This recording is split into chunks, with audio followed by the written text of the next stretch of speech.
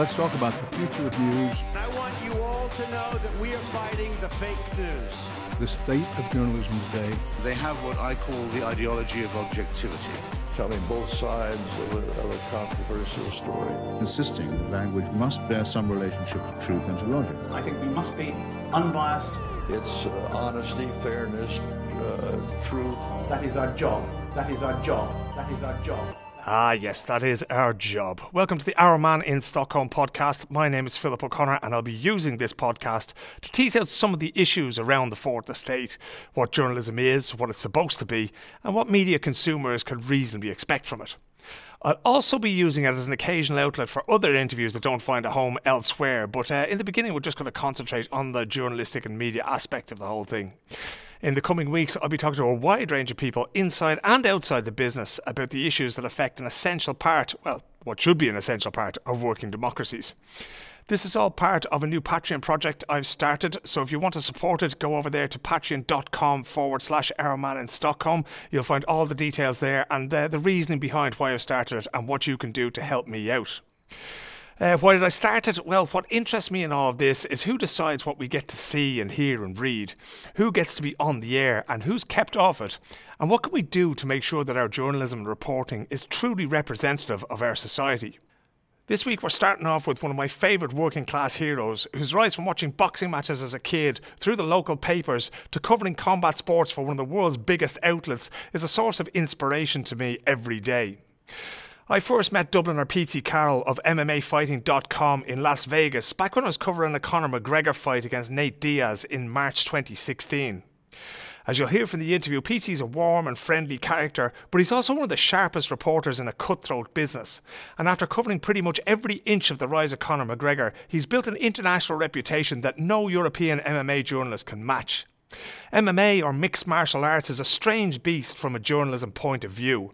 It grew out of the underground, publicised by hardcore bloggers and websites, and a media ecosystem almost completely outside the mainstream has grown out of it. PT is now one of the most respected figures in it. He's also old school. His phone book is bulging with the numbers of fighters and coaches that he talks to every day, and he doesn't seem to report rumours without exhaustively fact-checking them first. I started by asking him about his earliest memories of sport and what made him want to be a journalist. My granddad, Tommy, my mum's dad, used to look after me on Friday nights or Saturday nights so they could go out one night a week when I was only a toddler. But I always remember that we loved my granddad Tommy looking after me because if there was a boxing match on, he'd wake me up in the middle of the night and he'd get my brother down to watch like Prince Nazim or someone. Mm-hmm. And then he'd make sure we were back in bed then before my ma and dad would come home. So me and my brother would be in bed pissing ourselves laughing, and my ma and dad would be coming in. And of course they knew he was getting us up to watch it, but he used to walk through and he'd be like, oh yeah, they've been in bed for hours. They haven't been a peep out of them. You know what I mean? He'd be like laughing because we were thinking we were getting away with murder. So I don't know, little things like that. And I can remember when I was really taking an interest in the build up of fights and stuff would have been Steve Collins and Chris Eubank as well. I can remember that was the first time there was Sky Sports packages. I remember that big schism happened when there was families too poor to have Sky Sports and other families that were rich enough to have it. So my uncle Ollie had it, and I tell you, half of Blanchardstown was in a sitting room that night to watch the first fight. I just can remember that the big feelings before big sporting occasions, like and of course Italian 90 and 1994 the street parties and that. You know what I mean? It was brilliant because it brought something extra out of Irish people, didn't it? Oh, it certainly did. I mean, it's one of those things you can always go back to those big fights or those big tournaments or whatever. And do you remember anybody in particular, right? Do you remember a commentator? Do you remember a writer in the Evening Herald or the Evening Press or on 2FM or whatever? And you go, oh, you know, that guy has a way with words, that kind of thing. Or was it just something that washed over you when you were young? No, I can remember even Eamon Dunphy having a big effect on me when I was younger because everybody be giving out to the telly when he said anything. And I'd be kind of thinking, how does this guy still have a job if everyone's so upset with him? And that kept him in the game for so long. I think my dad used to explain to me very young who them people were, you know what I mean, and why they were important. And I can remember he'd always say, like, even if people were disagreeing with Eamon Dunphy, he'd always be like, he's a very intelligent man, though. He's a very intelligent man. So then I'd be like, all right, this is interesting. It's a shame nobody says that about us these days. But Yeah, there you go. exactly. What was the first thing? Like, did you sort of sit there? So funny you mentioned Dunphy now, because I actually entered a writing competition that they had at the Sunday Independent back in the day, and that was kind of where I first got the idea that this might be something something I wanted to do for a little, but also that it might be possible. Do you remember the first thing you sat down to write and thought, God, this might work in the paper? I used to win all them prizes, them Eason's prizes in school, in secondary school, and I was busy trying to look like really cool and like be like a gangster, as well as winning the short story competition and getting called out in front of the assembly. It's a hard look to pull off. Man, I don't think I nailed it down, to be honest, but I used to get mad into writing fiction all the time. I used to be in the poetry competitions all the time. It was always my strongest thing in school, was always English and literature. Like I had no head for maths whatsoever. Like it makes me nervous. Like when I see too many numbers, I start sweating, going, "Oh no, what's going on?" So yeah, it was always something that I gravitated towards, and I always had great English teachers that took an interest in me. So I was lucky like that, You had you mentioned your granddad Tommy there. Was there anybody around you, right, who worked? I know there was a friends of my mum and dad's, and one of them worked as a printer in the Evening Press. But I think that's as close as I came to anybody who did journalism. No, nobody. No, I don't know. The first people I met in journalism was when I got into journalism. Really, there was a guy though. I can remember there was a great football player. He used to play for my dad's football team, Huntstown Villa. And his name was Byron Martin. He was a brilliant football player, a young fella. And his dad worked for the Evening Herald. Something Martin. I can't remember what his name was. He was an older man, and he used to always dress like one of them 1930s journalists. Like he'd have one of them hats on him, like with Trilby hat, press card in it. Into it. Yeah. And I can remember my dad always showing me when he got the Herald in the evenings, like, look, there's Byron's dad. That's pretty much all I could remember. And I'd be like, and what does he do? He talks about football and he writes it down for the paper. All right, that's weird. That's the only person I can really remember. I hope I'm not forgetting someone that's massively important. You get a big long email off somebody you haven't seen for 20 years going, I meant so much to you when you were a young Alex Carroll. But at what point then, right, you go through school and you win all the Eason's competitions and that kind of thing, right? But it's a huge step then to do it for the love of it and to do it for the Eason's book vouchers and actually getting paid for what you do. So when you left school, what did you do then? Did you go straight to university? Did you continue as a shoplifter? What did you do? Yeah, well, my shoplifting career was really taking off at that time. No, but I took a year off because I did so shit in my leaving cert. Like I was getting drunk every day, like when I should have been in school, like and going to these study classes. I'd be in the fields drinking, like we'd rob a bottle of whiskey off someone's owl lad and we'd be down the field drinking that. Like I really sabotaged myself before the junior cert and the leaving cert. Nearly just completely crumbled under pressure, I think, and did shite. And then I had I think I had like 310 points. Failed a few things and everything, but I didn't fail the important ones. I got my maths, got a language, got a science, so I'd be able to go to college or whatever. And the only option at that stage was to go to Maynooth and do a master's, but do a master's through theology. So I had to do theology because they lower the points. So arts is usually like 350 and they lower it down to 310 if you take theology as one of your subjects. Now, I was told when I signed up for that, you'd be able to leave theology after the first year. That is not the case. You have to stick it out, and I did an arts degree through theology for 3 years, like literally priests teaching me stuff like. And it's a divine intervention into your career. Oh, mental! And I can remember I was just like, I wanted to be. The idea then was I'll be a teacher because I got 2 months off in the summer that I can just arse around with. And one of my teachers was a legend in school, Mr. Kane. And I knew he'd just always go off and do something else for the summer. Like I can remember he'd be chopping down Christmas trees and stuff. Yeah, or else he'd be selling cars. And I always just thought it was deadly that for 2 months every year he just did mad shit. Like he didn't care. Like he just got to do whatever he wanted. And I thought that was a good idea. But somewhere during that arts degree, my fandom for MMA became something else where I knew I could access all these guys in Ireland that were taking off because obviously my brother was training with these guys and my brother has been a massive influence on how I even was watching the sport and stuff because he used to get DVDs off a guy in secondary school and he say when I was in first year I'd come home at lunch break and Luke would have this, like, whatever they are, DVD, whatever it was called back then, and he'd put it in. We could watch the whole Pride event, and there'd be like 15 lads there in this little box room in Blanche watching these lads. Like, we didn't even hear them, but like straight away, like Vanderlei Silva, all these big names were our favorite guys. We wouldn't even know when they were fighting, but you just get the thing, and we're like, oh yes, if they're on the card, they're on the card. But then obviously when he started training, I could see how I can get into these guys. Like, I can meet these guys, like these young guys from SBG that seem to be doing well. I could meet them and stuff. So there was a lot of different things going on. Like I had a brain tumor removed when I was in college. So in my second year in college, I was 20, and maybe it was third year. I don't know.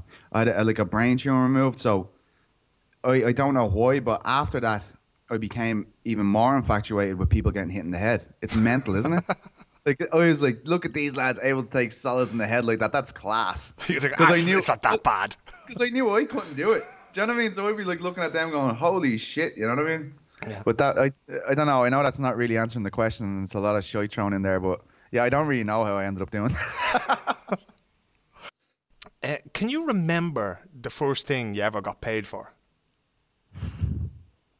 Probably only recently, to be honest. Because I started doing the Gazettes.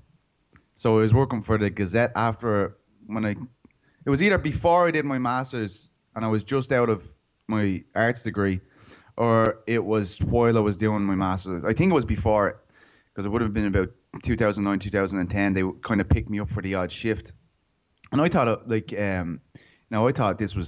I was brilliant at this. And then when you go in, you work in a regional paper, and these guys are just savages, and you're writing 15 stories in seven hours and stuff. And you know, Rob Hayder and Stephen Findlater, and they were brilliant. They were just so good to me. I had interned at the Evening Herald again, thought it was Billy Big Balls coming in the door, and so that was I definitely didn't get paid for my internship at the Herald. I didn't get paid for the first few articles I did with the Gazette. But I think eventually they started kind of picking me up for shifts and stuff, and that felt great, you know what I mean? There wasn't mad money or anything, but just getting paid to do the sports desk over there was brilliant. And then in the meantime, I could push to the guys like, so you had Conor McGregor and Lucan, you had Chris Fields and Swords. So there's all these different little areas and there was loads of them. Like, I had nearly a fighter for every catchment area in the Gazette, so you'd be able to eke them in. You know what I mean? Push them kind of stories into the thing when there was nothing else there, and they had no choice to be like, right, Peter, put that stupid shit in the sports section. You have nothing else to do. You know what I mean? Well, you had that thing as well. Not only were you a young sort of working class bloke who had come through a theology education in Maynooth, but you were also dealing with a sport which was like, most people, I mean, I still get it today where people like senior journalists come up to me and go, that's not a sport, you know. So you had to deal with that as well. Was it difficult to get that in there? Because this is before even Conor McGregor was Conor McGregor, right? Conor was fighting on local shows. Chris Fields was still, like, I mean, he'd be a well-known name to Irish MMA fans, but he wouldn't be a household name. We all in our hearts were like, these guys are ready, but we actually had nothing to prove it.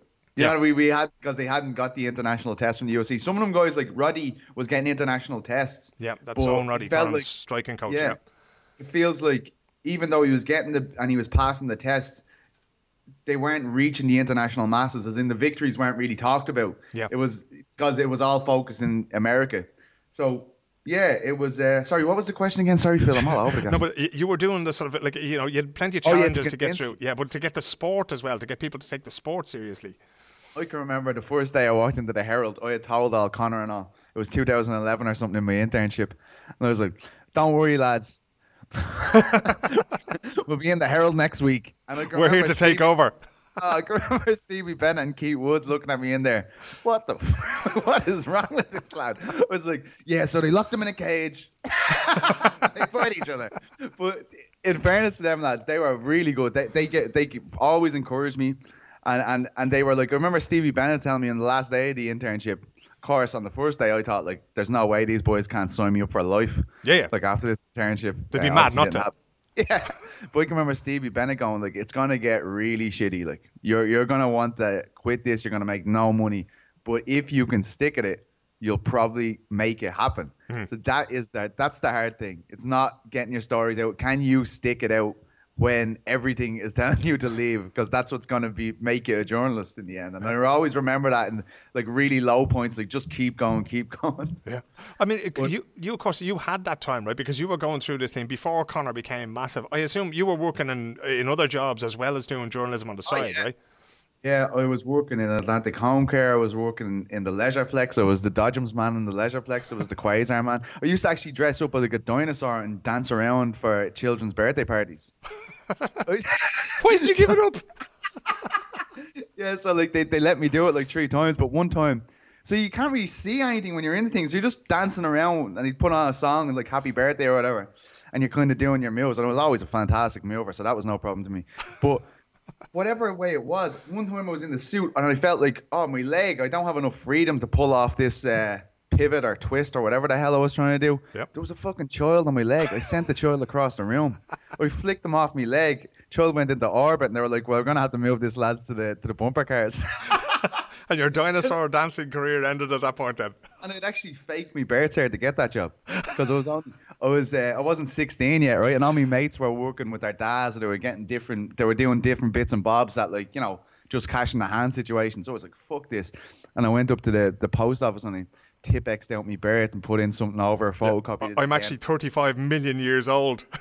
Yeah. So like, I can remember they were like, on my 16th birthday, the day I should legally have been working, they were like, you're 19 today, Peter. And I was like, yeah, okay. Yeah, I think I'm actually in a similar situation. I started working at a pub there in Ireland when I was an awful lot younger than 16. So, you know, I'll be getting my pension any day now, you know. It's funny, like, no one gave a shit really, though, didn't they? If you could go to that length to actually provide, like, and fake your birth cert. Yeah, that's what we call an entrepreneur in Ireland now, you know. Faking your birth cert is the first thing you do, you know. But in recent years then, like, you know, Conor, obviously, when we get back to Conor, like, it's become a huge thing. Mixed martial arts has become a huge thing. Now, it's still a sort of a limited market for journalism in Ireland or in Europe, like, but when did you gradually make the move towards becoming, like, you know, less of a dinosaur dancer and more of a full-time journalist? Only in the last couple of years, to be honest. Like, I was still always working jobs. Like, I was making, like, and even like, I tried to make it my full-time job in 2015. And that was great because Conor was in Vegas. You know, I was freelance for about 8 different places, and that was good. Like, it was good. I was in Vegas maybe 10 times that year. I'd also signed a contract to ghostwrite Conor's book. So it was all on the up. You know, that was all on the up at the time. Like, everything felt like it was moving in my favor. But then you go 2 years down the line and you're like, shit, I'm making 600 quid a month, and I can't pay me rent. Do you know what I mean? So it's a real roller coaster. But it was 2015 when I tried to actually make it into a money thing and try to actually live off the job to varied success, I'd say, up until 2017 when I eventually signed with MMA Fight. Yeah. And before that, like, I mean, one of the problems that we seem to have in this business, if you go out now, there's loads of MMA writing. There's loads of writing about the National Football League, the NBA, soccer, rugby, whatever, right? But it seems to me that there's very, very few people who are actually prepared to pay for it. And by that, I don't mean the readers. The readers are fine. But it seems to me that the media houses will go, like, I'm not going to name them, but there was one particular crowd who contacted me before the Mayweather fight last year when Conor boxed against Floyd Mayweather. And they said, oh, yeah, we want this, and this. And I went, ooh, and how much? And they told me, I went, nah, you know, I'd rather sit by a pool with Noel McGrath in Las Vegas and not do anything than take I've done that, believe me. 50 euros for 12 hours. No, that's true. Okay, it's probably not that bad. But, you know, so did you find that you had an awful lot of customers with very shallow pockets, or how was it working for you at that time? Yeah, I feel completely let down by Irish media, the mainstream media in Ireland. I think it's an absolute disgrace. And I think it's a like, and look, I'm not like, you know, that you've helped me a lot. You know, like during when I was going through things that I didn't know, I turned to guys like you, turned to guys like Ken Early, even Paul Kimmage. Like, all of you guys have made a real effort to try and push me into that mainstream thing. Dave Courtney was very good out of the independent. Yep. But when push comes to shove, they're using an antiquated system and they're trying to put it into new media. Yeah. Like, they still have the old system. Like you'd be overwhelmed. Like, I mean, I have some mad stories, but I mean, yeah. So I feel like when a guy like me is after signing for the biggest MMA media outlet in the world, and I've been calling these these sports editors for 4 or 5 years, begging, please, and they still mess it up. I mean, I don't want to blame the editors personally, but the fact that none of the, like, every publication in Ireland is dying. Yeah. Like all these old, like none of them are making money, and they're all trying to figure out a way to bridge the gap into online. And none of them gave me a chance at all. You know, nobody helped me at all. And I'm begging. I was begging. I was going around begging like a lunatic. And to be honest, like, it's just, and this isn't just media. Like, I mean, I see it across the board. Like, my friends who might be actors and stuff, they're stuck into giving people the older generation, the generation that catered to the times before the internet. They're nearly giving them precedent over the younger people who are trying to come in that will help that transition. Yeah. It's really disappointing, and I mean, it's something that it still pisses me off that I have no Irish contract or never had an Irish contract. Yeah. And nobody seems to want me to do the work over here. And I think that's, honestly, that ship has sailed now. I can remember saying to all my great friends at Severe MMA and all my Irish colleagues in MMA, I was like, if we don't nail down jobs before Mayweather McGregor, we are never going to get them. Yeah. If they don't want, if they're not interested to do it at this point, even though the fight's an absolute shit show, it doesn't mean anything. Yeah. But the fact that it's so talked about and they haven't put their hands in their pocket at this stage, if we don't get jobs before then, we are screwed. Luckily enough, I got a job a month before. Yeah. Like, that's how, and I was really on the way out then. I had applied for a job as a cleaner. I was getting ready to clean offices in Phibsborough. Didn't give a shit. I needed to pay rent. Like, that was the way it was. But that was an amazing situation because it was literally the biggest sports story of that year, right? I mean, there was no, certainly in Ireland, but generally globally, it was an absolutely massive story. And so many people realised so late. So, like, I deal with a lot of people internationally, as you know.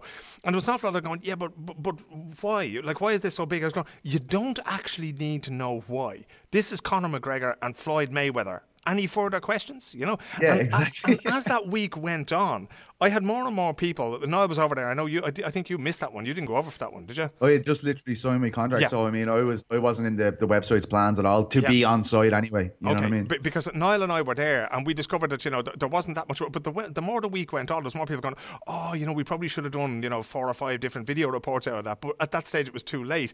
And you had guys showing up on the Friday, and of course the promoters and the pay-per-view people were delighted to have these sort of late influx of journalists. You're going, lads, it's far too late. You missed all the good stuff that we could have done, Yeah. But I think that goes back to, as a sort of a freelance journalist, you have one business model and the media houses have another, and those two are not really, we're kind of writing for people now, for an Instagram and a Snapchat generation that, editors don't really understand it, but just because you don't understand it doesn't give you the license to get away from it, kind of thing, You're quite active in social media, but there's a sort of running joke between people who covered MMA for a long time that you're not the most technically gifted, but I see you out there with a video camera these days now, and Peter, I'm hugely impressed. Does that sort of add to the contract you have with MMAfighting.com, the biggest MMA media outlet out there? Is that something they asked you to do? Were you reluctant to do it? Did you find it scary when you were filing video the first time?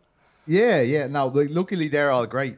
But I can remember Ariel Helwani came up to me and saying, like, I was like, I've never done this before. I mean, look, how do you expect me to do it? And he's like, do you have a phone? Have you ever taken a picture on your phone? Well, the camera's like a phone. He's just pointed and pressed the button. I can remember Abby then, the MMA junkie guy, European video guy. He was like, just press the fucking button, Pete. That's how you say it. So yeah, I built myself. Yeah, it was definitely. But like, I'm not editing anything. I send it all off to Guilherme or Casey or Danny, one of those guys that does that. Like, they're making me look like I know what I'm doing. I'm just literally pointing the thing at them and talking shite. So it's easy for me. I was very nervous. Like, when I have to do anything new, I panic. I get myself into a state of so much panic that I've failed already, and I know how it's gonna feel when it fails. So if it does happen, I don't care. I've already experienced it, and then it usually comes off well because I've already gone through everything that could possibly go wrong in my head. Yeah. So it turns out to be a tiny little victory anyway, if you get any moving pictures whatsoever. That's exactly what I did. One time I was doing a weigh-in and I forgot, like, I was trying to type in the weigh-in results as well as take the video. Yep. And Fabricio Verdum was in the main event, a Brazilian legend. And I just basically got, like, I cut off his, like, the shot cut off his head. So it was just basically Fabricio Verdum's nipples weighing in for his fight. There's nobody wants to see that. Mrs. Verdum possibly, but that's about it. Actually, for the students listening, I got to tell a horror story now that goes back to one of the big mistakes I ever made, and I made it once, and I've never made it since, and I promise you I never will. I was over in Norway interviewing Ole Gunnar Solskjaer, the Manchester United legend, scored a goal in the European Cup final 1999, the whole lot, you know. And this was around the time they were speculating about who would replace Alex Ferguson, you know. And I met Ole Gunnar, a lovely bloke, and I was filming an interview with him, and he said, I think Ryan Giggs would be a great replacement for Alex Ferguson. And your head just goes, ka-ching. You're going, this is going to be... Yeah, that's it. No, this is going to be all over the world. It's going to be video. It's going to be a global news and everything else like that. But and I called up the Reuters TV desk and I went, I have Ole Gunnar Solskjaer saying that Ryan Giggs is going to be, like, should be the next manager of Manchester United. And they go, oh, just get that to us as quickly as possible. I went, yeah. So I went and I sat down at the computer and I turned on the video, and all you hear is, like, he looks lovely suit, the tie knot is lovely, and all you hear is... So I'd interviewed a guy called Egil Olsen, Drillo Olsen, who used to manage Wimbledon before, famous for wearing wellies and long balls and that kind of thing, right? But I'd had a lapel mic on him and he just walked off. So when the interview was over, he just turned and went. And what happened was the lapel mic got damaged, and I didn't check it, and I didn't do what we're doing now, which is we're listening with headphones. I didn't know that the sound was absolutely awful, so I couldn't sell it.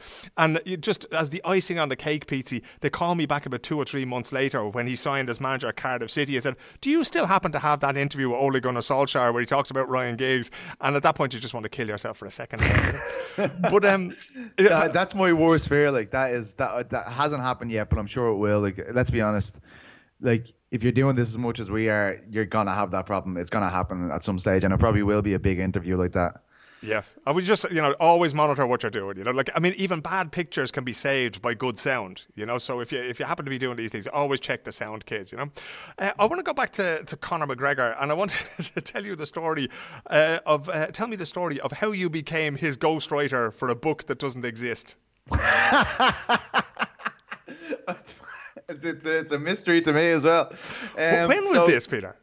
Huh? When did this all happen? Tell me, take me back to when. I'll tell you from it was Christmas. Right. So I was working an office job, and I was not doing a lot. I was kind of writing articles for Severe, of course. That was all unpaid, and I was doing.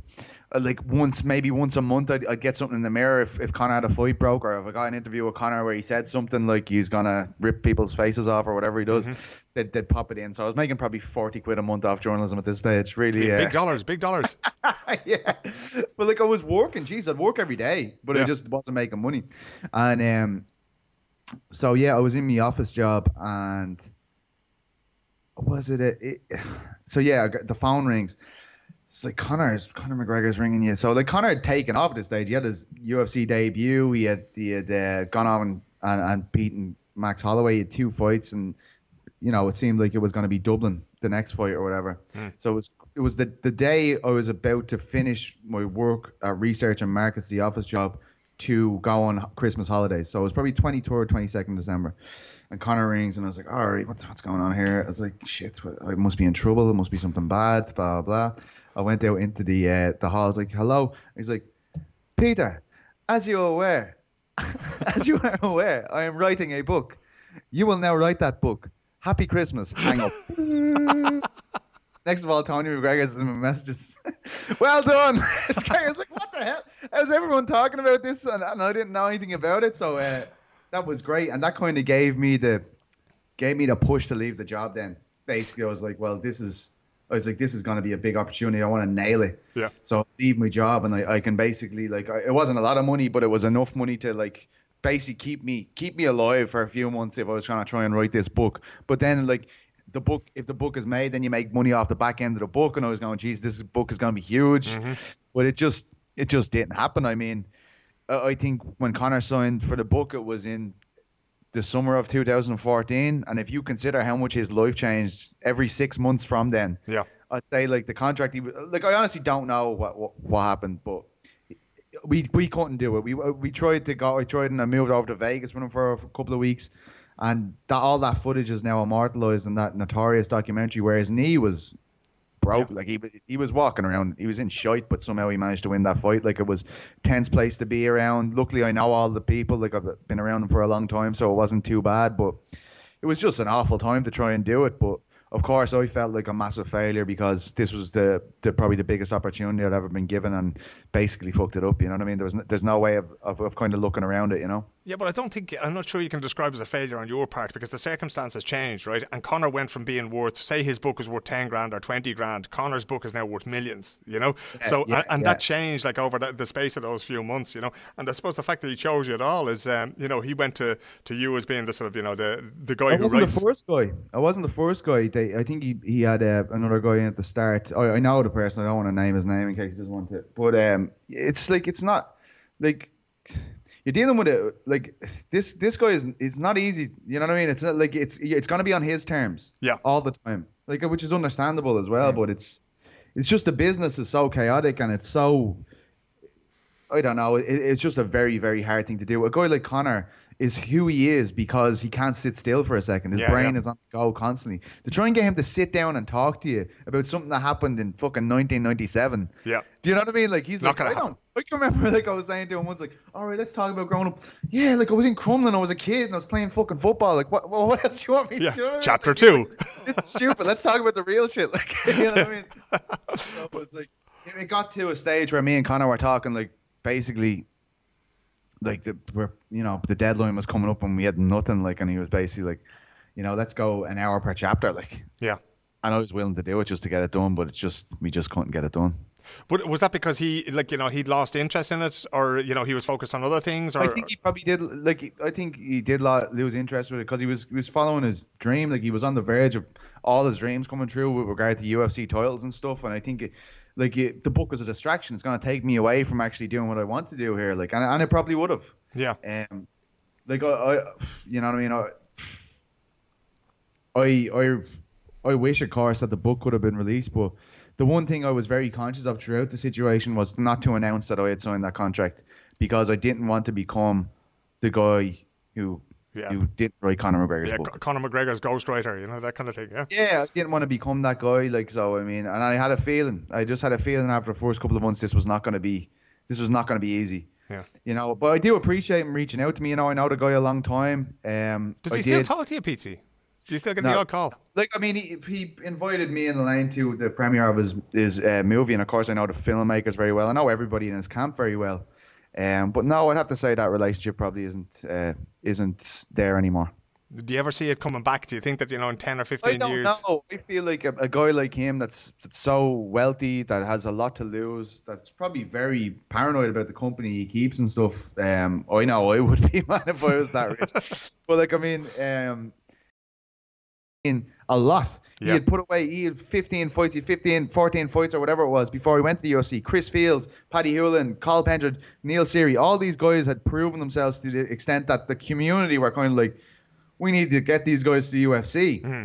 They've proven it. They've beaten everyone in Europe. Like, let's do it. Yeah. It's just a completely different environment these days. There's nearly like, because of what Conor's done, if you're an Irish fighter that has 3-0, 4-0 record, you're like, oh, well, they're gonna come and get me now in case they missed the boat on this one. You know what I mean? Yeah, yeah. But where do you see yourself in that then? Because, you know, now you actually sound like one of the English soccer journalists now who's been around and he's going, oh, you know, it's coming home. It's not coming home. They're all useless, you know. But, you know, do you see yourself being able to continue to make a living? Do you think, oh, I'd like to write books about other things. I'd like to make films. I'd like to make a radio documentary. Because to me, you're very much in the reporter role. You're the guy you get up every morning. I know you sit at that table and you're making calls from the moment you get up to the moment you go to sleep, trying to dig up stories, and you're brilliant at it. But is that what you want to be doing? Or do you want to develop in some other way? Yeah, no, I definitely do. And this last year, like, I mean, all the MMA fighting guys pushing me to go out and basically be a one-man band, as you've always been, you know, with the camera and stuff. And you always said that to me as well. Like, you know, in this day and age, writing features isn't going to get you a living. You know what I mean? Like, because it's like, that's the smallest part of what I do now, where it was the only thing I wanted to do 3 years ago. Yeah. So it's like, I do feel like I'm kind of growing my skill set, but like, not that I'm amazing at any of it, but just that I can do it. And the next, like, I think now, not that I want to get into too much detail, what I'd really like to do now is kind of make a podcast that only focuses on Europe. I think everybody in the MMA space is just basically copying Ariel and trying to, like, do a review of what happened at the weekend. I want to just specifically look at Europe, and it won't have as many listeners. but it will have a loyal group of listeners that will be interested, because there's a great scene, not just in Ireland but all over Europe, of different promotions that are trying to become the pathway to the UFC, and it's becoming a lot more interesting for international fans. Like, we're seeing a lot of international fans watch KSW and Cage Warriors because they know this is where the best guys in Eastern Europe and the UK and Ireland definitely come from to the UFC. So it's something that I'd like to do, and I think there's not enough of a spotlight put on some of the guys in Europe, because there's so many huge American and Brazilian stars, and when they're on the card, they're obviously going to get the majority of the media attention. Yeah. So that's what I'm trying to do next, and it's been something that's been I've been kind of working out for the last while, and hopefully we'll see something like that take off in the next few months or weeks. Yeah. I was actually talking to a guy last night who just started a website about the 3 big soccer clubs in Stockholm, and he was saying that he doesn't have a whole lot of viewers. He has a few thousand viewers, but they read everything. And he was saying the time they spend on the page, like, they really sort of consume every word that's put out there. And in turn now, he has gambling companies they're just mad to get that level of engagement. So, and again, if we go back to you mentioned Ken earlier on there, the second captains, you know, when they went over to the Patreon format, and they were first doing their, obviously they were on News Talk, then they went on to the Irish Times, and then they went on to the Patreon format, and people are paying them. And you know what, like, you know, if you have 1,000 people paying €5 a month for what you're doing, that gives Pete Carroll the chance to go and do other things. Now, I don't know how that's going to work with MMA fighting, but again, it goes back to where the discussion started, is how you're going to monetize this, how you're going to make sure that you're able to pay the rent for that lovely apartment and keep that lovely dog of yours in the style to which he's accustomed. and also get something out of it. Yeah, he's still there. Reggie's still asleep there. But to get that, just, you know, to sort of round off a little bit, what have you written? What story have you done that you feel the most proud of? Somebody will say to you, Pete, what's your favourite story you've ever done? The Neil Seary before he retired. That one, one where it's not about, you know, I think so many of them articles, like, you want to put, like, you see a lot of people wanting to put a nice full stop on it before they even had the fight. They want, well, look, you've done everything, your life, you're set up for life. Where the piece with Neil Seary is this really hard man who doesn't talk about his feelings that much, giving you such an honest take as, like, I am terrified of what happens when I leave. I have this as an outlet in my life. I've been able to gear my life towards things for the last 20 years. And that's going to be taken away from me now, as no matter what happens in this last fight. And I can remember guys like you and Paul Kimmage started sharing it out, going, like, I remember Paul Kimmage said, and it was such a compliment, he was like, I understand the sport way more than I ever could have reading 1,000 articles about Conor McGregor talking shit to somebody or calling out this guy and that guy, from just listening to this man speak about what the sport means to him and what he's done to get to this position, and how that status being removed from his life is going to ultimately affect him. So yeah, I've been very lucky with the relationships I have with the Irish fighters. They've always been brutally honest with me, and they've always trusted me a lot with what they say to me. And I'm very proud of nearly every piece I wrote with Neil Seary, because I honestly feel like there's not a lot of people that could get from him what I did. And even he did that brilliant News Talk interview after his retirement. Them bastards stole most of that from my art. That was their entire research was one article written by Mr. Pete Carroll. It was, and I was like, "Wait, are they going to say my name here?" Like, they literally going through the fucking feature, asking them questions from it, like, so we'll say it again. There's what they call fair usage, you know, where you can quote somebody without attributing. I think they may well have shaded over the wrong side of that, you know. But I think the gift that you have, Peter, and this goes back to when you started with Conor McGregor and going to the SBG gym and Chris Fields and Neil and all these guys, is that people do trust you, and you are a sort of a genuine guy who's interested in them. And even more than that, you're interested in telling their stories, because ultimately the best stories are about people, and that's where your gift is in sitting down with them and really drawing those stories out of them. And I hope whoever's listening to this has got some benefit from those stories. And that where will they find you? At PT Carroll on Twitter? Yeah, everywhere. I'm at PT Carroll and MMAfighting.com, and look out for hopefully something new in the next few weeks. There you go. The fascinating Pete Carroll there on his rise to the top of mixed martial arts journalism. We mentioned Niall McGrath there during the podcast interview. He actually has a podcast with Niall called Talking Brawls, which is worth checking out, as is the Severe MMA podcast, especially now since Conor McGregor is booked for a fight in Las Vegas on October 6th. These two Irish-produced podcasts are unmissable in the run-up to that fight. And this is what I mean about the media ecosystem that has been sort of created in the shadow of the mainstream media within mixed martial arts. So they just completely do their own thing. They don't depend on them for visibility or anything else like that. They go out there, they tell their stories, they make their pods, and they reach an absolutely massive audience in a tremendous way.